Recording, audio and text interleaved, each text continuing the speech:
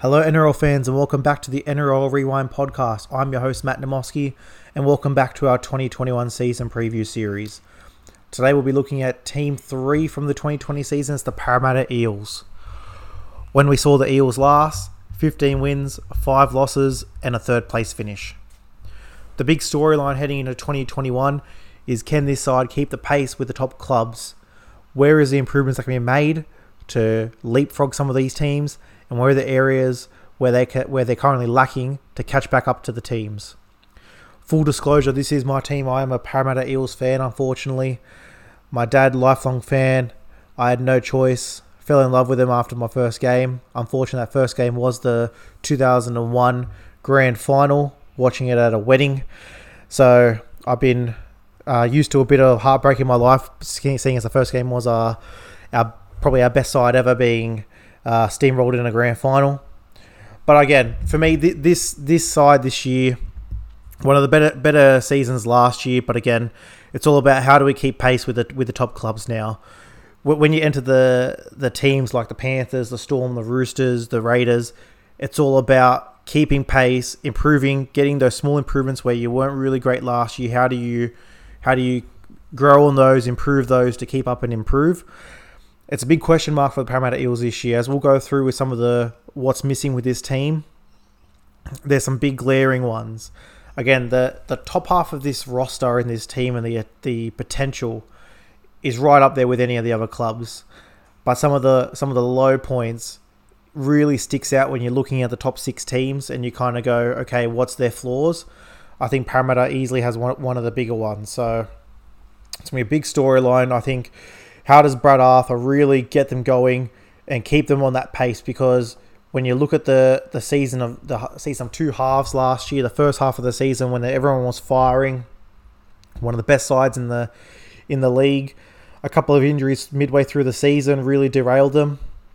But again, there's positives, there's negatives with every club.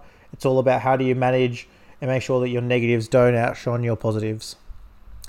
So let's see what's new for 2021 for the Parramatta Eels. A lot of gains and a lot of losses. So the gains: Bryce Cartwright, Hipgrave, Lussick, Oldfield, Opacek, Papali'i, and Roach. The losses: Alvaro, Evans, 2 Jennings boys, Field, Gower, Takarangi, Terapo, and Big Stefano. So going through the gains and the losses, on both sides, it's a lot of squad filler. There's no real one big piece. I think the biggest one is obviously Michael Jennings with his suspension. So he was probably one of our better outside backs the last couple of years. To lose him and not really fill with a like-for-like player. Obviously we've got Oldfield and Opacek there. You will see in a sec who I've got in that starting team, but there's not really that one like-for-like. It's just a lot of, when you're talking about, again, how do you improve and maintain? The maintainer can kind of see it because the players that you've lost, the gains have kind of erased those. They're the same, but there hasn't been really a signing to say, okay, they're going to the next level here. So it's going to be very interesting to see how all these new guys come in, because there'll be opportunities throughout the season. There's injuries, there's suspension, there's origin. So a lot of these players that get signed are going to make their way into this team and try and make their best impact. But again, it's just the squad breakers in this side and with the same ones from last year and the year before.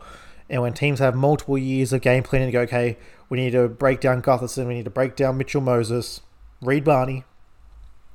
You don't have that extra guy now, the 4th or 5th or 6th guy to say, okay, when these things go wrong, I can go to that guy. That's something that, you look at the Roosters that we just did in the last podcast. Yes, their signings, their gains weren't really, they had basically 2 guys and one's a rookie and one is a squad player, but just so much talent in that team already, whereas this team, again, there's talent, but in terms of the opposition having a game plan around that and they can win a game off the back of them, that, again, is the slight difference. And it's only a very, very slight difference, but when you're talking about the top 6 teams, top 5 teams, that's all that it is. It's those one little things, the 1%ers, that can really make the difference once you get to the side of the comp. With the gains and the losses, let's look at my potential starting 17 for the Eels. At fullback, King Gutho. On the wings, we got Mike Acevo and Blake Ferguson. In the centres, Tom Opacek and Wonga Blake. In the halves, Dylan Brown and Mitchell Moses. Up front, we've got Regan Campbell-Gillard and Junior Paulo. Reid Marty a hooker. In the back row, Sean Lane, Ryan Madison, Nathan Brown. And on the bench, we've got Will Smith, Oregon Kafusi, Isaiah Papali'i, and Marata Niokore. Coach Brad Arthur.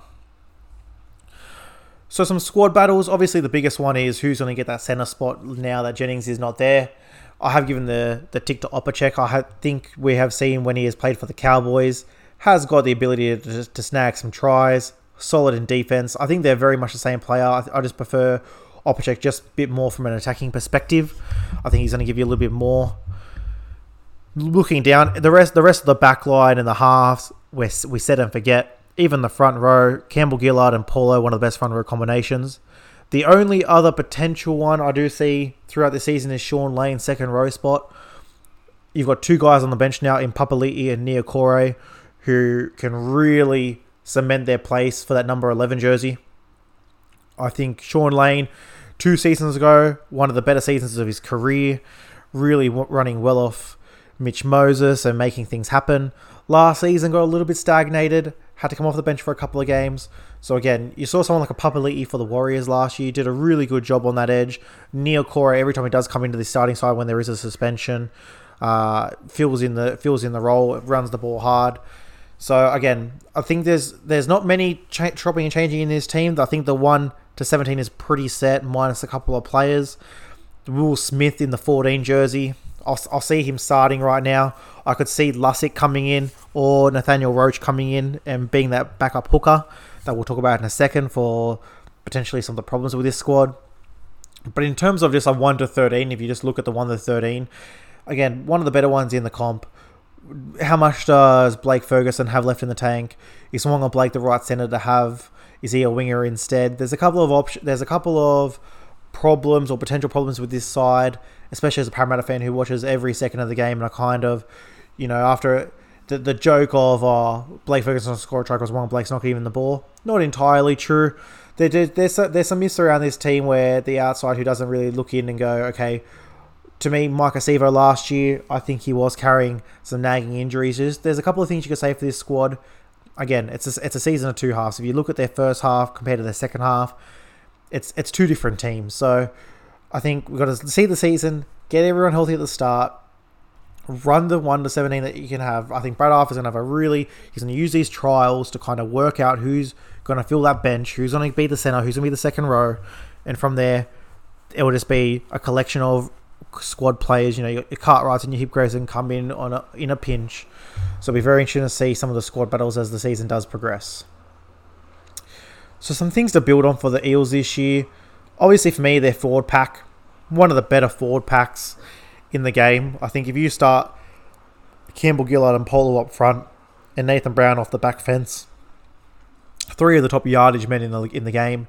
Then you have a Sean Lane who can hit a very good line. But to me, Ryan Madison is the piece that really plugs his team together.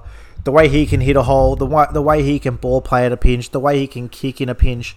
Just so many different options. I'm a big fan of Ryan Madison. To me, he is the MVP. I think if this team, when you really look at all the different signings and all the different ways this team can perform, I actually think Ryan Madison is turning into that player where if he went down when he did with his concussion last year, you did see instantly it was an additional ball player off the field. It was one of these attacking creators that every team needs to have, especially from one of their forward spots. Because Nathan Brown, as well as he runs the ball and hits, you just need, in your back row, you just need that one extra ball player. Junior Paulo has a very, very nice pass. We saw a couple of years ago with that cut-out ball to the wing for a try.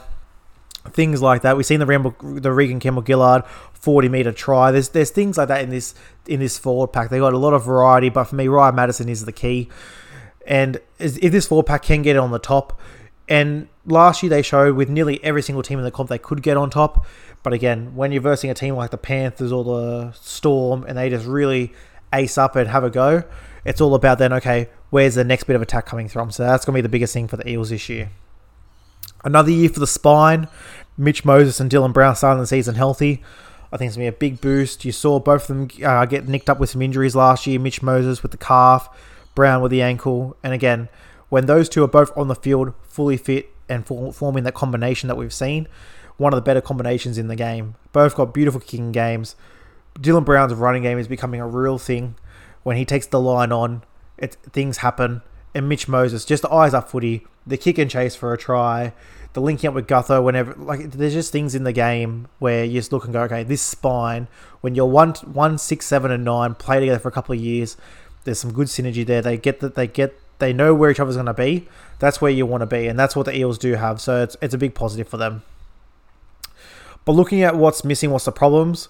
So I've got three. I've got three big ones for the Eels. The first one is the depth at halfback and hooker. So for me, hooker is, I love Reid Marnie. I think Reid Marnie is a great player. Hasn't shown that he can play a full 80 minute yet. I think there is size, obviously size when he's in the middle, and he's one of those guys that just wants to get in and make every tackle. The endurance isn't quite there. You do see at around that 60 minute plus mark where he does fade a little bit. You do need we did see last year a Will Smith and even a Ray Stone get in a dummy half, and that's just not going to cut it in today's game. You've got to have at least two recognised guys that can whip the ball out of dummy half, make plays, eyes up if there needs to take a run. So that's why I do like the Lussick signing and the Nathaniel Roach. I think they're both low-end signings where you can really get some good value out of them. But again, if Dylan Brown, Mitch Moses, or Reid Marnie is to go down, you'd think Will Smith is going to be the first came off the rank. But then after that, there's not really much of a depth. Jai Field last year came in and filled in well, but again, he's not there this year. So there's all these different things where you just got to look at the squad depth. You know, you've got a lot of forwards and a lot of backs, but in the key positions, that's where you need it. So it'll be one to watch. The outside defense is probably the biggest one for me.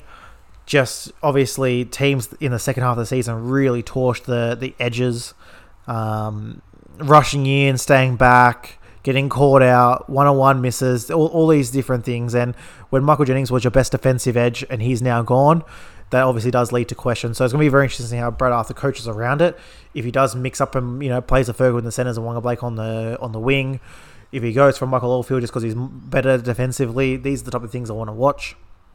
And the last one is just Gutho's workload. So obviously Clint Gutherson loves to get his hands on the ball, runs around, lots of runs, tackles when he needs to. But I just want to make sure we monitor that workload because, again, he has had a history of injury, not recently, which is good. So fingers crossed, obviously, stays healthy there. But just got something to monitor, especially as we get later into the seasons. So let's look at my predictions for the Eels in 2021. I've got them finishing in 6th place. So I do see them taking a slight step back again. It's just due to the fact that the teams around them have all, I think, moved up a little bit and got a little bit better, and they've kind of stayed exactly where they were, or if got a little bit less. So 6th place is still a great season, but again, they're not going to get that home.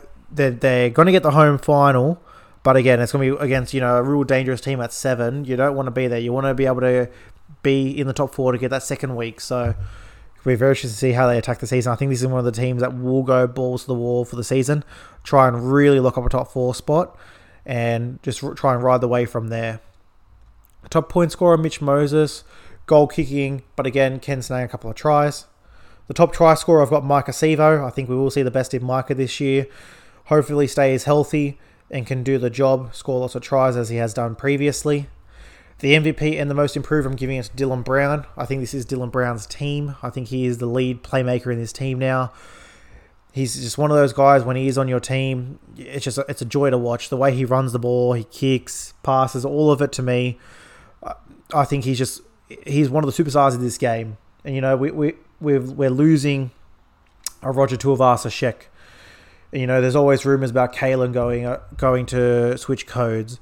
But there's guys always coming up. And a guy like a Dylan Brown is one of those guys where, for years and years, Benji Marshall and Sean Johnson was every young Kiwi wanted to be them. To me, Dylan Brown's going to be the same. I think for me, one of those guys you can just build a team around. He's a cornerstone, and he's going to be one of those guys you just love playing with. My most disappointing, I'm going to give it to Sean Lane. Again, I think he will not finish the season in the second row. I think Isaiah Papali'i will snag that spot. So it's just about how do we see the Sean Lane from 2019 really flourish and do the things that he was doing well. So interesting one to watch there. And that will do it for the Eels, guys. Thanks for tuning in. The next podcast is Team 2 from the 2020 season. It's the Melbourne Storm. So thanks for listening. Drop a like, continue listening, and have a great day. Cheers.